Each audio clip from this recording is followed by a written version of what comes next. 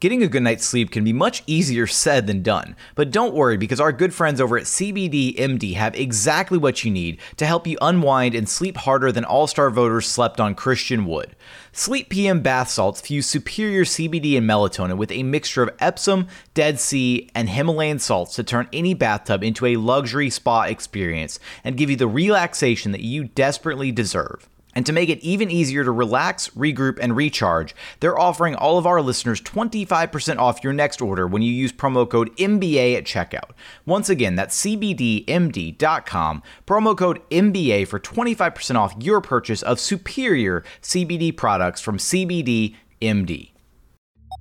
This is Mission Control, Houston. Ignition sequence start. The reason I'm prepared for this position is because I've been preparing for this all my life. Our goal is to compete and really put a fun team on the court that really gets after it. T-minus 15 seconds. Guidance is internal. We're very talented. I mean, when we go out there and compete at a high level and give a lot of effort, we can be a good team. 6, 5, 4, 3, 2, 1.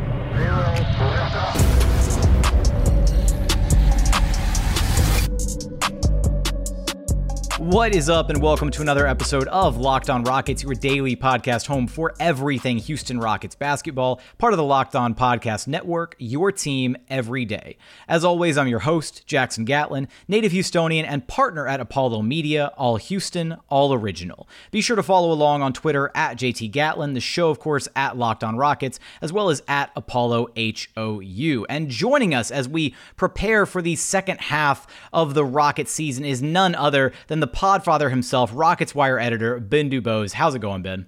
Pretty good, Jackson. How are you? I'm good. I'm excited. We've got Rockets basketball right around the corner, getting ready for this set of back-to-back games, Kings, then Jazz. I'm excited that we've had a little bit of a reprieve from the worst losing streak over the course of the last 20 years of Rockets franchise. So that's kind of nice to have had a bit of a break from that. But we're diving straight back in here. We've already got a ton of news as we're sitting down to record this right after a media availability with Stephen Silas. So why don't you go ahead and update us with what's going on with the team, who we can expect, not expect, all that stuff headed into the first game out of the All-Star break? Yeah, so just got done with Wednesday night's practice in Sacramento, getting ready for the Thursday night game. As expected, Christian Wood is out, not a setback. It's just, as I talked about during the break, after the guy's missed more than a month with a bad ankle sprain, you're not going to throw him in immediately into a back-to-back, not being conditioned for NBA games. That's just really, really hard to do. And it's just the schedule for the Rockets. We all know how difficult it is. What sucks about the losing streak for the Rockets, they were 11-24, and I think most of us agree that the record is not indicative of the true talent level of the team. Unfortunately, the injuries that they had came against the easier part of the schedule. It was when they were, I believe 28th overall, the schedule in the first half. Now the metrics I was looking at says they had the toughest in the second half. So with all these back-to-backs, you're not going to bring Christian Wood back in that type of setting. He said he hopes he'll be back after the back-to-back, which would seem to point to Sunday's home game versus Boston. Stephen Silas was a little more cautious. He said maybe a week, maybe a little bit less, but those two could mesh. It sounds like, if not by Sunday, definitely by midweek. I think the Rockets have another back-to-back, actually. But it sounds like that Christian wants Sunday against the Celtics, which it's at home. It's a fairly marquee opponent. It's the actual debut of the earned edition jerseys. I know we'll talk about that later. And so I think that's what he's pushing for. Will the Rockets be on a 15-game losing streak at the time? I don't know. They better win on Thursday, though, because Friday is in Utah, and we know what they're doing to pretty much everybody. So that's the downside, Jackson. He's not ready, but the good news, it's as good as you could hope for. He was a full practice participant. The ankle injuries behind him, it sounds like he was smart. There was still a little bit of swelling for the All-Star break, so he gave it the extra week to heal, and now he feels great. He said he just wants to get back his conditioning, and so that's why they're not going to thrust him immediately into a back-to-back. So it's bad if you wanted Christian Wood immediately, and you might need that to snap a 13-game skid, but realistically, I think most of us understood that it wasn't going to happen given the circumstances. Other than that, pretty good. Daniel House still out with the knee bruise. Eric Gordon questionable with knee soreness, so we'll see on those guys. But Kevin Porter Jr., KJ Martin, Anthony Lamb, all the new guys. They were there. The Rockets are not the same 8-man squad that they were before the All-Star break. They do have reinforcements. And what I like about Kevin Porter, of course, Stephen Silas, Christian Wood, they were asked, John Wall as well, about how he practiced. And of course, there's so much enthusiasm because there's a reason why he was a first-round draft pick. There's a reason why we've been hyping him up. Ton of talent. We saw the production in the G League. And of course, they said all the right things about how he looks good as a playmaker. They've been using him at point guard, that he had good height for a guard so he could see over the defense. Lots of good things about Kevin Porter Jr., the basketball player. But what stood out to me the most, Jackson, Stephen Silas says that he had a great attitude, is a really good kid to be around, and really brought a spark to the team. So in the short term, when you're on a 13-game skid, it's nice to have this spark. But in the long run, one of the biggest questions about Kevin Porter Jr. is the circumstances that led to him getting essentially jettisoned from Cleveland. What is Kevin Porter Jr., the man, like? Is there anything that's going to hold off the court his on-court talent back? And to this point, it sounds like not only is Kevin Porter Jr. playing well on the court, which everyone would expect, he's very talented, but for Stephen Silas to praise what he's doing off the court and just his overall attitude and outlook, that really stood out. So it sounds like the sort of slow integration plan the Rockets have had since trading for him. I'm sure a lot of conversations with John Lucas. It sounds like it's working well, because with Kevin Porter Jr., I think everybody knows he's a very talented player. The biggest question is, the off-court things, what led to sort of his demise in Cleveland. And so far, so good. It sounds like Kevin Porter Jr. is making a pretty positive impact on the Rockets in practice, and the Rockets seem pretty impressed by what they have there. And that kind of goes back to what Kaylee Griffin just echoed on this very podcast one episode ago, talking about her experiences with Kevin Porter Jr. all the way back in Cleveland when he was first drafted. That he just, he stands out as this, really good kid, that he just, has a good, kind heart, that he, the fact that he remembered her all the way, not quite a full year later, but, when she revisited Cleveland with the Rockets now, with that team and whatnot. So the fact that he kind of tapped her on the shoulder, said, hey, how's it going? Touched base with her, all that stuff. He seems to be, from multiple reports now, a good kid. And that's a welcome, set of news, I guess, about Kevin Porter Jr., like you echoed, based off of some of the off the court, issues that have been, reported that he's kind of struggled with. And a guy that you didn't actually bring up, Ben, is David Nwaba, who, apparently hasn't had the wrist surgery yet, as originally thought was going to be the plan. And so they're trying to see what else can be done to mitigate that without having to resort to surgery. Yeah. So my guess, I started thinking about that during the All-Star break. So the wrist surgery would be 6 weeks. Well, here's the thing. If we concede, and I think we all know it's likely, that the Rockets are not going to make the playoffs this year, or it's extraordinarily unlikely, then if you had the surgery around like March 5th, March 10th, somewhere in that range, then you're in late April just when you're cleared. And then there's going to be, after not playing for almost 2 months, a ramp up like we're seeing with Christian Wood. All of a sudden, all that's left potentially, because the regular season ends on May 16th, is maybe a week's worth of games just playing out the string. And at that point, is it really worth it to bring him back? So in my opinion, they didn't say this, but what it sounds like is going on is that if Nwaba has the surgery, he's probably out for the year, given the fact that it's doubtful the Rockets trade him given the injury. Also, the Rockets don't have to trade him. It's worth noting, because they signed him a year ago, Jackson, Houston does have early bird rights. So it's not like Sterling Brown, where you don't have any avenue to retain him, any different than an outside free agent. You would have some rights to retain him long-term if you hope for. So for a lot of reasons, I don't think he's likely to be traded. And at this point, given the fact that the playoffs are becoming increasingly remote, there's just no reason to rush the surgery. If he can come back somehow, if he bucks the odds, great.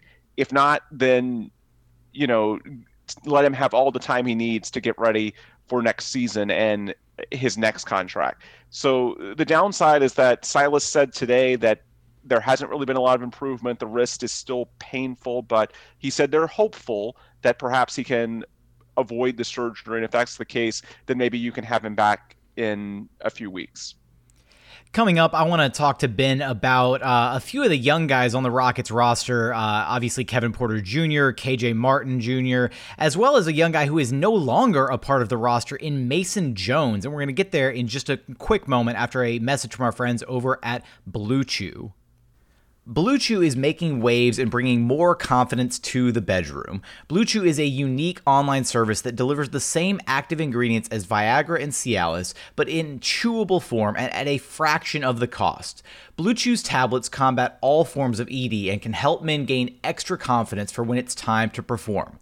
Blue Chew is an online prescription service, and so there's no visits to the doctor's office, no awkward conversations, and no waiting in line at the pharmacy. It ships right to your door in a discreet package. The process is simple. Sign up at BlueChew.com, consult with one of their licensed medical providers, and if you're approved, you'll receive your prescription within days. The best part, it's all done online. So if you could benefit from extra confidence when it's time to perform, visit BlueChew.com for more details and important safety information. And we've got a special deal for our listeners. Try Blue Chew free when you use promo code LOCKEDON at checkout. Just pay $5 shipping. That's BlueChew.com, promo code LOCKEDON to receive your first month free. And we thank Blue Chew for sponsoring this podcast. And continuing on here at Locked On Rockets, your daily podcast home for everything Houston Rockets basketball. Did you know that you can get more of the sports news that you need in less time with our brand new Locked On Today podcast? Peter Bukowski hosts Locked On Today, a daily podcast breaking down the biggest stories with analysis from our local experts. Be sure to check it out wherever you listen to your podcast, wherever you listen to this podcast. But right now, chatting with Rockets Wire editor Ben DuBose, the podfather, of course.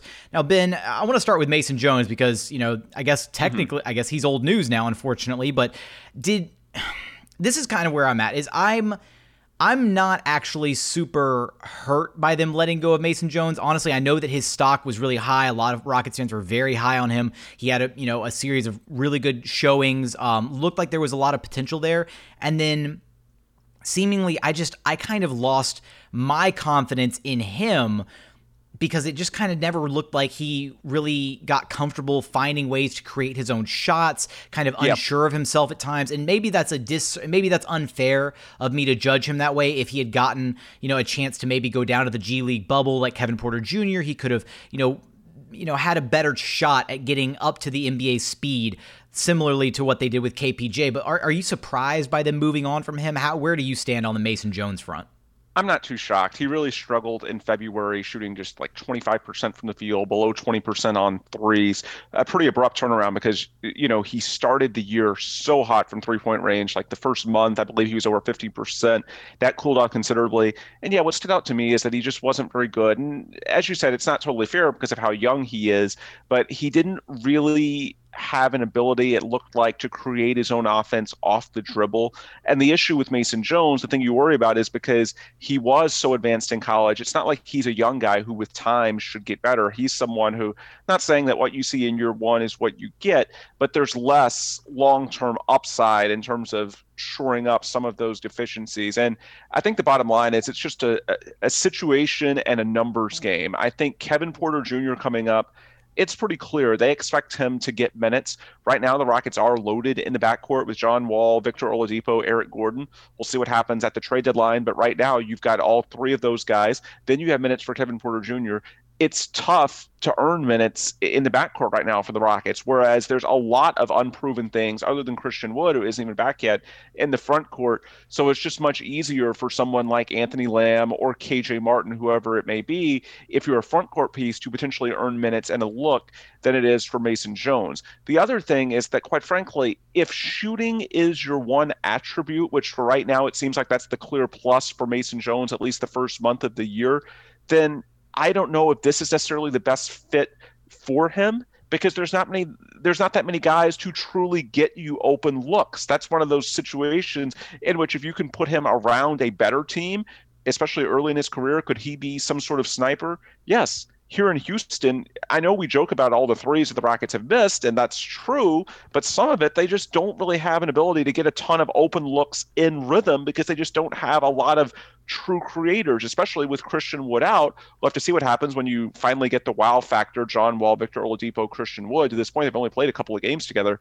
Christian pointed out, so maybe it improves. But right now, if you're sort of in a quasi-rebuilding situation, which the Rockets are, it's tougher for sort of a one-trick pony, which it's looked like, at least on offense, that Mason Jones is, talking about his three-point shooting, to really get that much of a look. I think the big picture, number one, they want more guys in the front court because there's an easier path to minutes. And number two, they just want more what I would call jack of all trades types. And Mason Jones, at least for what we've seen so far, is a little bit of a specialist. And for the Rockets, being in somewhat of a rebuilding state, I think they're looking for guys that are a little bit more diverse in their skill sets and can bring more to the table, because again, it's just the value of a shooter to the Rockets is honestly a little bit limited when you don't have a consistent ability to create offense with the other guys that are on the floor with him. That exact sentiment, Ben, is exactly why I've honestly gotten to a point where I'm a little bit fed up with PJ Tucker and his role on the team. Right. Is you talk about one-trick ponies, and it's seemingly. I think that's fair. I think it was David Weiner at Beamathug on Twitter who joked the other day that PJ Tucker's offensive repertoire, or already limited offensive repertoire from corner threes and swing passes, has exclusively just become swing passes. And, that's a bit frustrating to see, in an offense that's already sputtering in the absence of Christian Wood. And then you throw in another cog like PJ Tucker, who is, at this stage and the way that he's played so far, just, kind of a black hole offensively where you're not going to get anything out of him. It's just frustrating to see the team out there struggling. They were the worst offense. Haven't pulled up the numbers throughout the losing streak because I haven't wanted to have to look at them. Mm-hmm. But the Rockets were the worst offense over the course of the 13-game losing streak in the league at just, what was it? Oh, goodness. Hang on. I have it right here. 100.8 points per 100 possessions. That's how bad their offense was. Worse than the league over the losing streak. And then they were a bottom four defensive team during the losing streak, unfortunately. So hopefully we can see these things start to turn around as they get, obviously their key pieces back, as they get some fresh faces back in the mix. And fresh faces being Kevin Porter Jr. and KJ Martin. But Ben, I want to know, what are, in my mind, I'm kind of like, if I could have my way, right? If I could sit next to Steven Silas and say, hey, I'd like to see Kevin Porter Jr. play, 20 minutes a night? Is that reasonable given the fact that we're going to see so much, the fact that we still don't know about Victor Oladipo's playing back-to-backs, Eric Gordon, he remains questionable. There's just so much, there's still some lineup inconsistency. So do we think that 20 minutes a night is, outrageous for Kevin Porter Jr. right out of the way? Do we think it's going to be somewhere more like 10 minutes a night? Do we think he's just going to see garbage time? What do we think we're going to get out of Kevin Porter Jr. in this restart? And the same for KJ Martin Jr. Yeah, so I think it's pretty clear that they're going to play Kevin Porter Jr.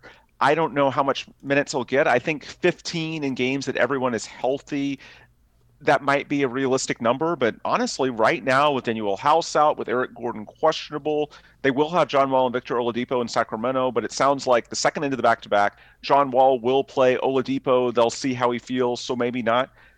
You're going to have some opportunities with these injuries that are still ongoing. You can easily bump him to 20, 25 minutes if he's playing well. Again, I don't think they'll overextend him right out of the chute, especially because the first game you will have both Wall and Oladipo, but they're excited about him. They talk about what he is providing in so many different ways as a playmaker with his height.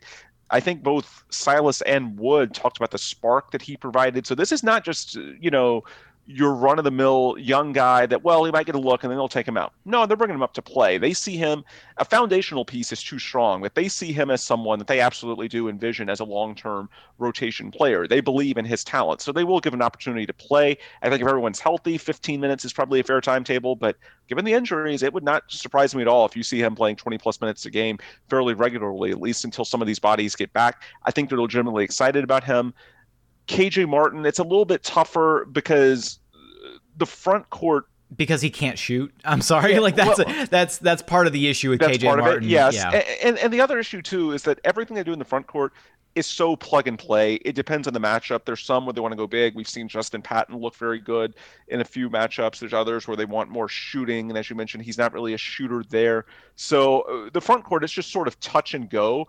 I mean, we did see the game in San Antonio back in January that Martin played really well. So again, I wouldn't rule it out. By the way, even though he sprained his ankle, he's not on the injury report. Silas said he looked explosive at practice on Wednesday, so it doesn't seem like that's a limitation. I think Martin is the guy who you can point to and say maybe 10, 12 minutes here, maybe another game he just plays 3-4 minutes in the first half and not at all in the second. He's more the experimental type. Kevin Porter Jr., I think that he's playing no matter what. He's someone they truly want to evaluate even before the trade deadline. I know everybody's sort of waiting for the trades to happen, and then after that you plug in some more younger players. I think regardless of what happens with Wall, Oladipo, PJ Tucker, they want to evaluate PJ Tucker, and I think that starts Thursday in Sacramento. And that's something that, again, just his presence alone makes these games so much more fun, because before the break it had gotten so monotonous, the reasons you had laid out. Kevin Porter Jr., even without Christian Wood, just KP gives something to the Rockets fan base that provides some juice. And I think that's something that we can all be thankful of. By the way, one other thing before we get sidetracked that I want to mention from the practice availability that really stood out to me, Jackson.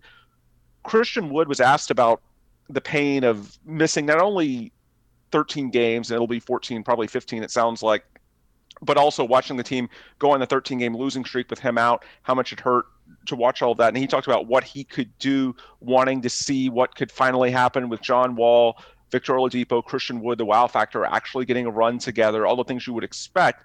But then what he pointed out, and I thought this was really encouraging, Jackson, the maturity of Christian Wood. He talked about Wall being sort of the playmaker, Oladipo as the bucket getter, and then him being the switchable big, being able to defend on the perimeter on defense, roll to the bucket. One of the things on offense that is something that I had worried about with Christian, not because I had any reason to, but it's just something that with any young player you have to worry about. How do they handle failure? And in this case, one little thing that kind of gnawed at me, Christian Wood is obviously extremely important to the Rockets, but he's important within the right role. It's not like you just dump it down to him on the low block and he turns into Kevin Garnett. Even though they do have a similar body type, his game is a little bit different. His game is more nuanced. You have to use him in the right way. And what was really impressive to me about the maturity of Christian Wood is that it doesn't seem like that even though the team has basically gone to hell in his absence, it's not as if Christian Wood wants to be Superman, come back, start shooting 25 shots a game and be something totally different than what he was before the injury. He wants to go in to be a piece of the team, a very good piece, but he's not going out there, with his head swelled up because of how big the team or how bad the team is without him, and thinking that he all of a sudden, okay, I'm a superstar. I'm going to go out there and be LeBron or someone of a top 5 level. No, he knows what his game is. He's not someone that you just give the ball and everyone clears out and he's going to put you on his back just from isolation play. That's not Christian Wood. And so, again, there's no reason to really doubt him, but I just thought to hear those words out of his mouth was pretty encouraging that Christian Wood gets it as far as what makes him elite as an NBA player. And so when he does come back, I think you'll see him sort of fit back into the mold of what we saw before, and you won't see him try and do too much because of all the losses in the losing streak. It's great that to hear that he has that level of kind of self-awareness or like you pointed out, maturity. That's a good way to put it, self-awareness.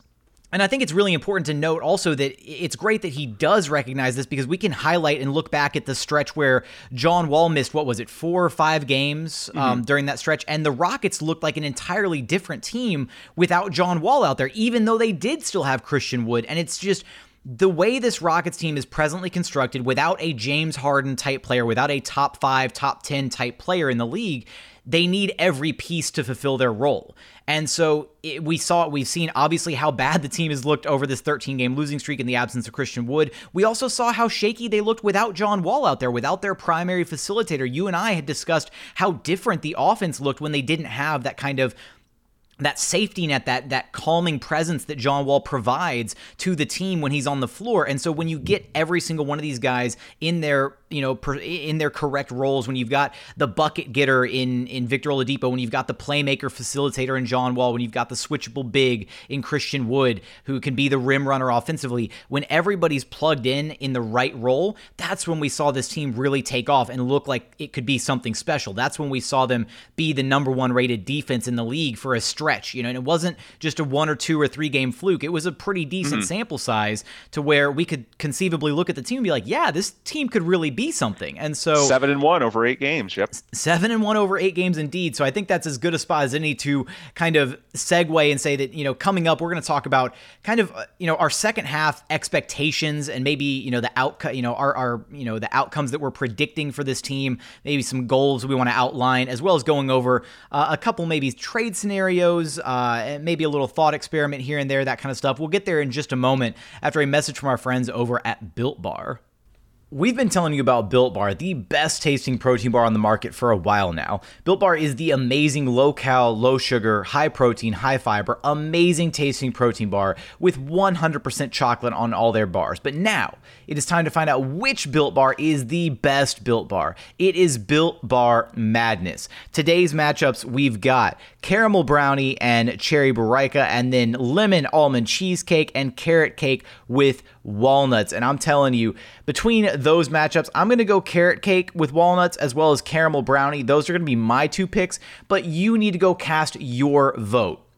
So go to BuiltBar.com or go to @Built_bar on Twitter to cast your vote to see which bar is going to win. I'm telling you, down the line, once we finally get to that matchup, the coconut brownie chunk is going to come away the top dog winner of this entire bracket. That's all I'm saying. It's the best Built Bar out there, but we haven't even made it to that round yet. I'm looking forward to when we get there. But remember to use promo code LOCKEDON20 to get 20% off your next order while you're there, while you're casting your vote at BuiltBar.com. Re-up on a package of Built Bars. Check out the coconut brownie chunk. It's my personal favorite. It's amazing. So again, that's locked on 20 to get 20% off your next order at BuiltBar.com, and check back to see who won today's matchup and who will become the best tasting protein bar. Quick message from our friends over at betonline.ag. Look, BetOnline is the fastest and easiest way to bet on all of your sports action. Football might be over, but NBA, college basketball, and NHL are all in full swing. And look, we've got MLB right around the corner as well. BetOnline even covers awards, TV shows, and reality TV. You can get real-time updated odds and props on almost anything that you can imagine. BetOnline has you covered for all the news, scores, and odds. It's the best way to place your bets, and it's totally free to sign up. Head over to the website and sign up today using promo code LOCKEDON, and you'll receive a 50% welcome bonus on your very first deposit. Again, that's promo code LOCKEDON, LOCKEDON, for a 50% welcome bonus on your very first deposit. Bet Online, your online sportsbook experts. And final segment here at Locked On Rockets, your daily podcast home for everything Houston Rockets basketball, chatting with Rockets Wire editor Ben DuBose. So Ben, as we were kind of, alluding to at the end of that final segment, there's a reason that, there were people, myself included, much more so than myself. I caved to the dark side a lot quicker than you did about, wanting to tank, unfortunately. Maybe I just don't have the constitution you do. But again, because at the end of the day, I saw arguments on both sides. And, I think I'm still not quite firmly in the camp of let's tank it all away. But it's just, it seems like that's just kind of the direction that things are going to go more so organically. But there is a reason why this team looked good for a stretch. There is talent on the roster. And I guess this is just a good spot to kind of, lay out what our respective expectations are for this team the rest of the way. Yeah. And by the way, I'm not anti-tanking if it happens organically. That's what I happen to have to stress over and over again, and that's what's happened to this point. They've lost organically. They're not trying to lose. The reason why I still would not say that I'm a tanker, again, I don't consider tanking trading veterans on expiring contracts like Victor Oladipo, like PJ Tucker, like hopefully Sterling Brown and Ben McLemore. That's just good sense when you don't have championship potential in a given year and there's a risk of losing these guys for nothing. Now, maybe with Oladipo, because he's only 28, you can see that having his bird rights, especially when he wants a lot of money, maybe there's some sign and trade possibilities in the offseason, so that could be a little bit different, put an asterisk on that. But I don't consider that tanking. That's just common sense. If you aren't a contender, you don't want to lose an asset for nothing. Tanking is making losing games your primary focus because your only goal is improving your lottery odds. The reason that I'm not going down that road, I've said it before, but it largely has to do with Christian Wood. It also has to do with the pick swap and the NBA's revised lottery weighting system. because number one, you can't get above 52% to get a top 4 pick and thus keep your draft pick, not have it go to Oklahoma City no matter what. I know you wanted to talk about potentially satisfying OKC with an offer to take away the pick swap. I actually am intrigued about that. But based on what the landscape looks like right now, you can't get above 52%. Yet, unless the Rockets just go on like a historic run, like say a 13-game winning streak to get back to 500, that's what a lot of fans don't realize. Right now, to get in the top 9 or 10, you've got to be close to 500. The Rockets have already lost so much just based on the losing streak, and now they have the toughest schedule in the NBA, according to some metrics. They'd have to win 13 straight, which is crazy, just to get to 500. So, again, when we talk about them potentially winning some games, we're not talking about the 52% chance going down to 0. We're talking about maybe the 52% chance if you win a few games going, 35%, 40, something like that. It's not like the old days where all of a sudden you could have a late winning streak and it can just erode everything or so much of what you had built. The percentage we're talking about is relatively small. We're talking about 35 to 52, at most, in my opinion. So when you look at that, the reason I'm not willing to commit to that, there are other paths. Even if we don't think they're great paths in terms of percentage probability of success, they are there. What if the wow factor, Wall, Oladipo, and Christian Wood over the next couple of weeks starts playing really well? What if Kevin Porter Jr. is everything we wanted him to be and more? As Jonathan Fagan has pointed out, and this is true, let's say you trade Oladipo or you let him expire or whatever, and you have cap flexibility this summer, which is something that's becoming increasingly realistic. Someone even mentioned Miami as a potential suitor for John Wall, and they have all these expirings. Well, no one's going to want to sign with you if you're trying to lose one of the worst teams in the NBA. The reason you got a value in Christian Wood last offseason is because the Rockets were viewed as a good team, as a good franchise that's trying to win. It's tough to incentivize guys to come here if you're one of the worst teams in the league. That is not a fun environment. So there's that path. There's the path in which, somehow you do catch lightning in a bottle. I'm not saying that any of these possibilities by themselves are that great. It's just when all we're talking about is 35% versus 50%, to me, that's not so overwhelming that I look down and say, you know what, I've got to tank. The other part of this, Jackson, is that if you do tank, if you just commit all out, let's just try to lose games, that's the sole focus, then in my opinion, what my gut tells me is likely to happen, that 50-50 roll of the dice on whether you get a top 4 pick in this year's draft, that probably will tell the tale of whether Christian Wood stays with this franchise long term. Because if you go bust on that 50-50 sort of coin flip, that's what it is, even if you're the worst team in the NBA, then you know what's going to happen? You don't get a foundational piece this year. You're not really attractive either on the trade market or free agency to get a good player to join Christian Wood.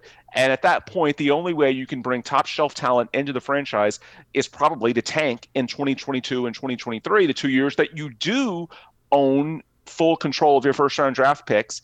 And then Christian Wood on a 3-year deal. Well, number one, he may not want to stick around. He came here to win. And secondly, you may need to trade Christian Wood to help you tank those years, because he's a really good player. So I don't want to move on from Christian Wood. That's why I want to explore these scenarios that, maybe you can incentivize a big name, disgruntled star somewhere else to want to be traded to Houston. Obviously, Rafael Stone has an enormous amount of future draft capital he can use. Maybe you can get some cap flexibility and sign someone in free agency. There's not one path that I can point to, Jackson, and say, this is what's going to work out for sure. But there are enough there that I just want to see this play out. And again, it may be an inconsequential debate anyway, because they're already losing a lot of games. And now you're going to add in the toughest schedule in the NBA, all these back-to-backs. And with John Wall and Victor Oladipo, these veteran guards with injury histories, that's not very good. So it may not be a debate anyway. But the reason I'm not willing to say point blank, I am a tanker, let's go out and do everything we can to lose these games, I want to explore these other scenarios, because I just don't want to go down the road of basically 50-50, let's flip a coin, and if you get the pick, you get a foundational piece to add to Christian Wood, great. And if not, then boy, you're sort of a wasteland, and you're looking at 2022 and 2023 being some really, really lean years. I don't want to go there yet. It's possible that does happen, but there's some other paths. Let's focus on the friendlier ones. And then, I know you want to talk about the other part of this that's intriguing. You can change the math on that if there's some way to take back that pick swap or just take the Miami first round pick, which largely removes the extreme value of the pick swap it takes it out of the equation. So I'm interested in potentially pursuing this with Sam Presti. What are your thoughts on that front, Jackson? I have, ever since seeing that thought experiment pop up on Twitter, I have mulled it over in my head repeatedly, because essentially you're weighing what is the known quantity of the pick swap now versus the unknown quantity of what those future picks are going to look like. And I guess you wonder, trying to put ourselves in Sam Presti's shoes, what would his mindset be towards that? Obviously, the way the Rockets look this year, how badly they've looked over this 13-game losing streak, and where their record is more than likely going to wind up. If we're being honest here, I would be surprised if they finish outside of the bottom 10 in the league legitimately, unless they go on, like you said, some type of a historic run to really make a push for the playoffs. So I don't know if there is a package that Sam Presti would be willing to accept, that both the Rockets would be comfortable enough to give away, and that Sam Presti would be willing to accept. Are we? Yep. Two future firsts for the guarantee of this one? But then if you're at that point and you're the Rockets, is that a worthwhile price to pay? And I guess that's just the big question. And some of it would tie into other moves. I know you also want to talk about off air. We were discussing the Aaron Gordon rumor. Matt Moore, HP Basketball, saying that the Rockets, if he's available from Orlando, would be extremely interested in him. Perhaps out of your 13 first-round picks that the Rockets have over the next 7 years, just second most in the NBA, only to OKC, you can make a couple of splash moves where you do a 2-for-1 in terms of 2 picks for 1 pick, or in this case, 2 picks for a young player, because you have all of that draft capital that you've gotten from the Harden, the Russ moves, the Robert Covington, the teardown in recent months. I hate that it has to be 2 picks to just have our own pick back. That's so painful. I know, especially because there's a 50-50 shot that you keep the pick anyway because of the swap. So, it's frustrating. But the reason I would think about doing it in some scenarios, and I think Oklahoma City might too, the Rockets have been so bad. And right now, again, even if they do get healthier the second half of the year, they're one of the worst teams right now, and they have the toughest schedule coming up. That means there's a 52% shot right now, better than 50-50, that Oklahoma City goes bust, that they get nothing for that pick swap that Sam Presti negotiated into the Russ trade and right now makes it look so bad. There's a 52% shot that it goes bust and they get nothing. So that's why they might consider it, especially if you include the 2022 pick, which is the double draft when the rules change as far as high schoolers. I could see Oklahoma City, even with the uncertainty of where that pick lands, saying, hey, we might take this rather than risk going complete bust this year, especially because the reason this is tough to explain on Twitter, a lot of people think that, Oklahoma City might be giving up Cade Cunningham. No, they're not getting a top 4 pick no matter what because of the swap. At most, they'd be giving up the number 5 pick overall, and it's a year where they already have their own pick, so they're already going to be having at least one top shelf prospect just from their own. Maybe they don't want to have that many young players from one particular draft. Maybe they want to spread it out more because, of course, we've talked about this plenty of times. Draft picks have more value when they're not used and after they are used. So if Sam Presti's not that bullish on this draft, maybe that's a reason he considers it. Again, you're going to have to give a lot. You probably have to give your 2022 pick, which is a loaded draft in a year that right now you have full control over sort of tankability, which they don't now. And so that's a hefty price to pay. I think that's what Sam Presti would demand the Rockets give up. Would Houston do it? I don't know. To me, the answer, it's integrated with what you see elsewhere.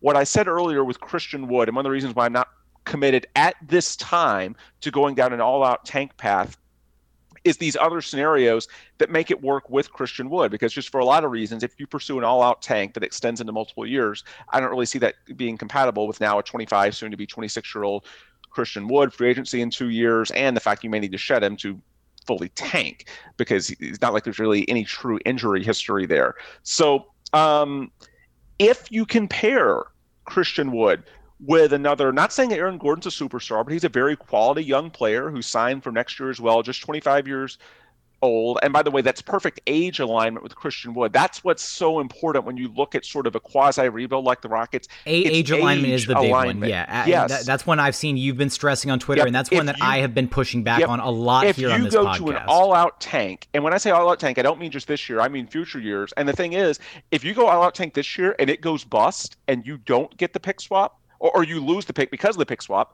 then you're almost certainly going to have to tank in 2022 and 2023. If you go down that path, it is very tough to sort of get your head above water without eventually getting at least one top shelf draft pick, and probably more than that. It's just a question of whether it happens this year or not.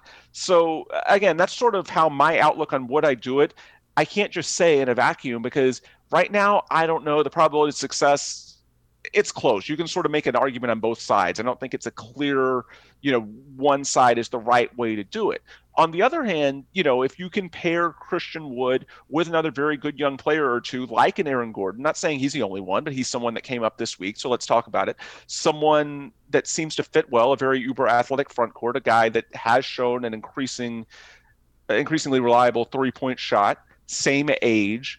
If you compare him with someone that could be sort of a nice building block for the future, then that all of a sudden, that might make it more worthwhile to say, you know what, we can give up that 2022 pick because we don't think we're going to have to go through a multi-year just true tank in which we tear it all down. If you have Aaron Gordon and Christian Wood, or someone else in Christian Wood that you feel pretty decent about the foundation, even if it's not a superstar, if you feel decent about the foundation, I could see that incentivizing the Rockets to say, you know what, let's go ahead and we'll give up future assets to ensure that we'll have, at worst, a top 6, top 7 pick in the draft this year, which looks very strong, at least at the top. And we'll add that piece to the young core that's already in place. Hopefully Kevin Porter Jr. pans out. And then you feel pretty good that that can be your core moving forward. Is that enough to win a championship? I don't know, but it could at least be attractive enough to where other stars that hit the market would then want to eventually join you and join that core. So to me, that's sort of how, again, all of this is tied together. That's why I'm not willing to commit to an all-out tank.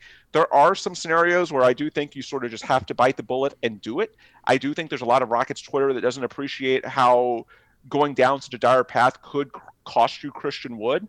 Now, I'll be real. There's some scenarios where if it's that bad, you may have to move on from Christian Wood. Not going there yet, but we have to sort of be ready for any scenario. And it's possible that things are that bad, you do have to just bottom out and try and get as many top picks over the next 3 years that you can and just see what happens from there. But right now, it's sort of like I'm looking at it as a very complex equation. And if you can get an Aaron Gordon or someone else intriguing at the deadline to pair with Christian, then maybe that makes it more likely that the Rockets say, hey, you know what, we'll give up a couple of these future year picks to secure ourselves with 2021 to make sure we're going to bring in some asset of significance this year. And then we'll roll with that as the core and see what happens as far as luring stars via trade, free agency, whatever it may be. So I guess my question, or not my question, my sort of summation of it, of the question that we've sort of posed here, I don't know that Sam Presti would do it, but I could see a case that he would, given the increasing shot that they get nothing for the pick swap. And if the Rockets have a decent core around Christian Wood, then I might be tempted to consider the price. That's sort of how I'm looking at it. And just on the Aaron Gordon front, because that's one that, look, I have been, Aaron Gordon's not a guy, or he's a guy who Rockets fans have had their kind of eyes on, in not just this season, but in prior seasons, kind of looking to him as, an athletic, 4 type who could play, previously play alongside, Clint Capella, who could space the floor a little bit, shooting 36% from 3 this year, was having some decent shooting years in seasons prior, but not quite as good as this one. But somebody who could, reasonably give them, somebody who broke that mold as the Rockets wings had traditionally, become just exclusively 3-and-D guys, very one-dimensional, one-trick pony type players. And so somebody who could kind of break that mold a little bit. I don't necessarily like Aaron Gordon as essentially a foundational piece alongside like Christian Wood. I don't know if that necessarily moves the needle. And because he's only got the 1 year left on his deal next season, then you'd have to, at that point, like decide, okay, are we trying to flip him at the deadline? Do we see ourselves do we want to lock ourselves into a long-term deal with Aaron Gordon? And I think that's where I come back to the whole situation with the pick this year, where I'm not a very risk-averse person. Like I'm screw it, let's roll these dice. Because the NBA, so much of it is, yes, it's strategy and planning and trying to, plan out these moves for, not just 1 or 2 seasons, but for 5 seasons down the line. How does this impact your franchise 10 years from now? That kind of stuff. Trying to look at these big picture type scenarios.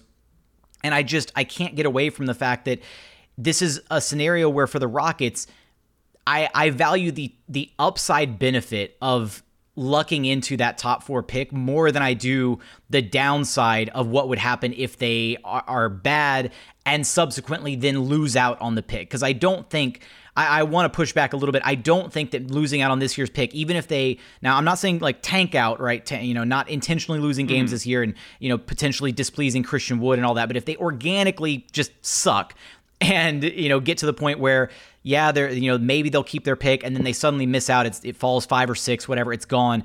I don't think that means that they have to tank in these next 2 years where they have control of their pick.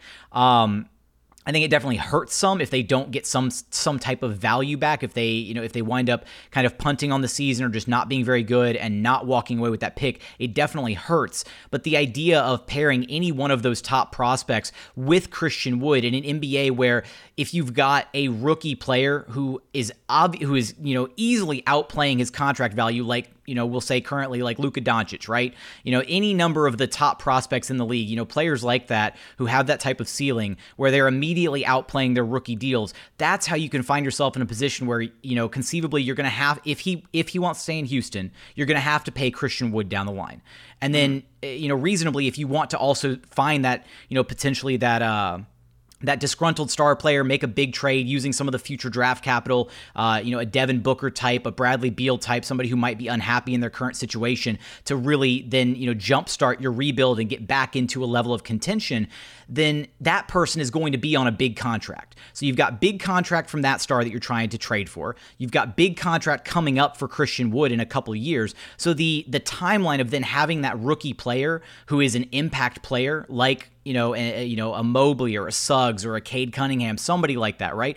That, to me, the timing of how all that could potentially beautifully work out in the Rockets' favor to then be poised for, serious contention, have their 3 core guys all locked down for the future, and then be able to put the right pieces around that trio, that is a really interesting pathway to me. Obviously, like you mentioned, there's so many other pathways as well. But that's where I understand and sympathize with the true blue tanksters who are like, their eyes are dead set on that specific pathway. Maybe not all the way, maybe they haven't, looked years down the line like I am right now. But that's where my interest of that pathway comes from, because I think that, yes, there's opportunities to then make the trades or, things like that remain competitive without truly bottoming out. And that's still a possibility.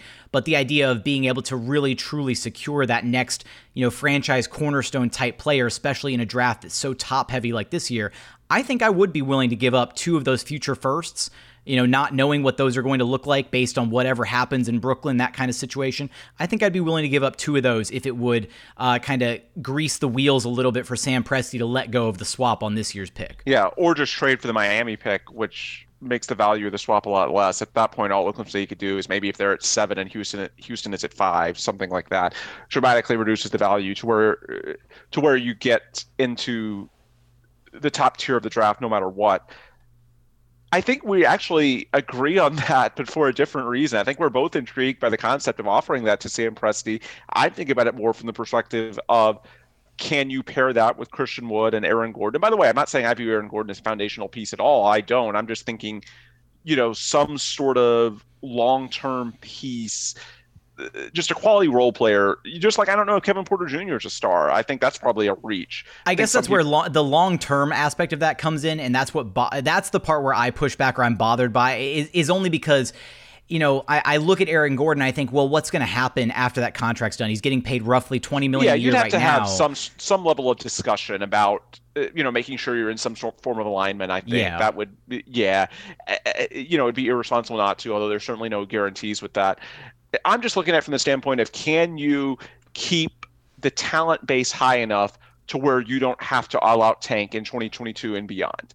Because that's the bottom line. Is I think Sam Presti, to even consider it, you'd have to give up a pick in the double draft and probably without much protection, if any, to get him to let go of what could be the number 5 or number 6 overall pick in a draft that has probably 5 or 6 really, really true top shelf players in it. So it would pay. I think we actually come at it from different perspectives, but I think both ways it makes sense. And it's just a matter of, is Oklahoma City willing to do that? Because they may be looking at it and say, hey, the possibility is enough right now that basically if we have both Houston's pick and our own, we've got, sort of double the shots of getting at least one pick in that 5-6 range. I mean, maybe their own pick gets even higher, but they may be looking at this and say, you know what, there's nothing that's worth giving up the potential foundation pieces that are in this draft. And if that's the case, Houston may be SOL. But I would just say that in general, you just have to look at this as one piece of a bigger puzzle. And so I think that's one area that not everyone has thought sort of the ripple effects of how one move impacts another. I'd be open to the Gordon move. I wouldn't give up a ton for him. I would basically be interested in doing, if I did that, sort of a reverse Robert Covington deal, and that you give up a couple of very heavily protected draft picks, nothing that's an extremely good asset at all, just because you think that can sort of keep you afloat, keep you viable, not just on the court, but more so that you're viable as a trade destination, a free agent destination, to sort of pair around Christian Wood and without having to do an all-out rebuild where you potentially lose Christian in the years ahead. But to me, that's what people need to consider, the ripple effects. And I guess the way that I would sum up all of these paths, Jackson, is that I don't think there's any wrong or clearly right answer. That's why I sort of push back against tanking. It's not so much that I think the tankers are dead wrong. It's more that, saying one path is clearly the way, I just don't, especially in the case of tanking where you may do it organically anyway. I just, we can go back and forth. It's so complicated, and there's so many ways that each of these scenarios can go right or they can go wrong. We can look at history, and we can look at the James Harden trade and say that there is evidence to show that you do not have to truly bottom out to then make the right move and find the right piece to then jumpstart your franchise back into contention. Basically, when we talk about these scenarios, tanking versus trades and how attractive you are potentially to free agents, all these things, we're talking about maybe one scenario. Okay, you can quantify the draft lottery thing more, and that I think maybe you can boost your odds by 10 to 15%. Okay, but then there's these other scenarios where maybe you think that even if it's not likely, maybe there's a 10 to 15% better shot if you do move X. And so that's what makes it complicated, and that's what I think a lot of people need to consider more. I just don't think there's a clear right or wrong answer. It's a tough decision. I don't envy Rafael Stone because, again, it's not like there's a clear right way and a clear wrong way to do it. You can talk me into both of these, and that's all that I would urge in hindsight. Not saying that you can't make a case for tanking. You absolutely can, but there's value in other paths too. So speaking of hindsight, I think it's hilarious because 5 years from now, Ben, we're going to be sitting down, potentially doing a podcast on this very podcast and being like, man, how wrong we were 5 years ago, or man, how right we were 5 years ago. And that's the butterfly effect of this all, right? Is we don't know what direction things are going to go. And, it's very easy to look back in hindsight and say, oh, well, this should have happened, or they should have made this move, or they shouldn't have been as risk averse, and they should have just tried to tank it out and go for a top 5 pick because all 4 of these guys panned out into, top tier players in the league, comparable to, the 2003 NBA draft or something like that, right? Situations like that. So it'll be fun to see it all, roll out over time. But we've kind of hammered this from so many different angles, but I want to end with one more thing, Ben. What do you think about the new earned edition jerseys? I like them. I like the red accenting. I like the red letters. I mean, I'm a little disappointed that they're only using them 3 times, but I guess I understand it because they are somewhat similar to the statement jerseys. Now, I know these say Rockets and you have the red accenting, so it's a little bit different. But again, I think they only want to use the black so many times. And I know a lot of people are saying, why are they using the city jerseys so often? Well, the thing is, they made a pretty big investment into that alternate court. You don't do that just on a whim for a few games. If you're going to do an alternate court, you want to make that thing sort of pop and use it as much as you can, just sort of tie it in with your branding, because not all the teams do that.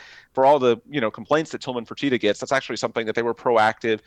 Unfortunately, it's happening in a year where, number one, there's not that many fans, and number two, the product on the floor, at least to this point, isn't very good. But I think I can understand where they're coming from on that. They want to emphasize the blue, especially because of the court. And the earned jerseys, I like them a lot. I think they're sharp. I hate that they're only being worn for 3 games, but I think it's just sort of an occupational thing with the fact that they're black, just like the statement. And I think it's pretty clear that they love those statement jerseys. That's one of their top sellers for years. So I think it's just one of those things where they look sharp, but unfortunately there's only so many games that they can wear them. I like them too. I'm excited to see them in action. So you said Sunday, right? That's when they're first breaking them out? Yes, Sunday is the debut, yes. All right, so one of only 3 appearances from the earned jerseys. So be sure to catch Sunday's game. And hopefully the return of Christian Wood too. That too. That'll be the ultimate experience, right? As we get Christian Wood back, we get some fresh new jerseys. Hopefully, there you go. A win. It'll be a great Sunday. We're gonna manifest a great Sunday. But Ben, I appreciate you taking the time to be here for this primer as we're getting ready for the second half of the Rockets season. You know the drill, man. Yep. You can follow me, Ben DuBose, on Twitter, the Rockets Wire on Twitter, and of course all the coverage day to day, rocketswire.usatoday.com. Appreciate it, Ben. Sure thing. Thanks for having me. All right, that's going to do it for today's episode. As always, thank you so much for listening, and we look forward to having you back right here at Locked On Rockets, your daily podcast home for everything Houston Rockets basketball.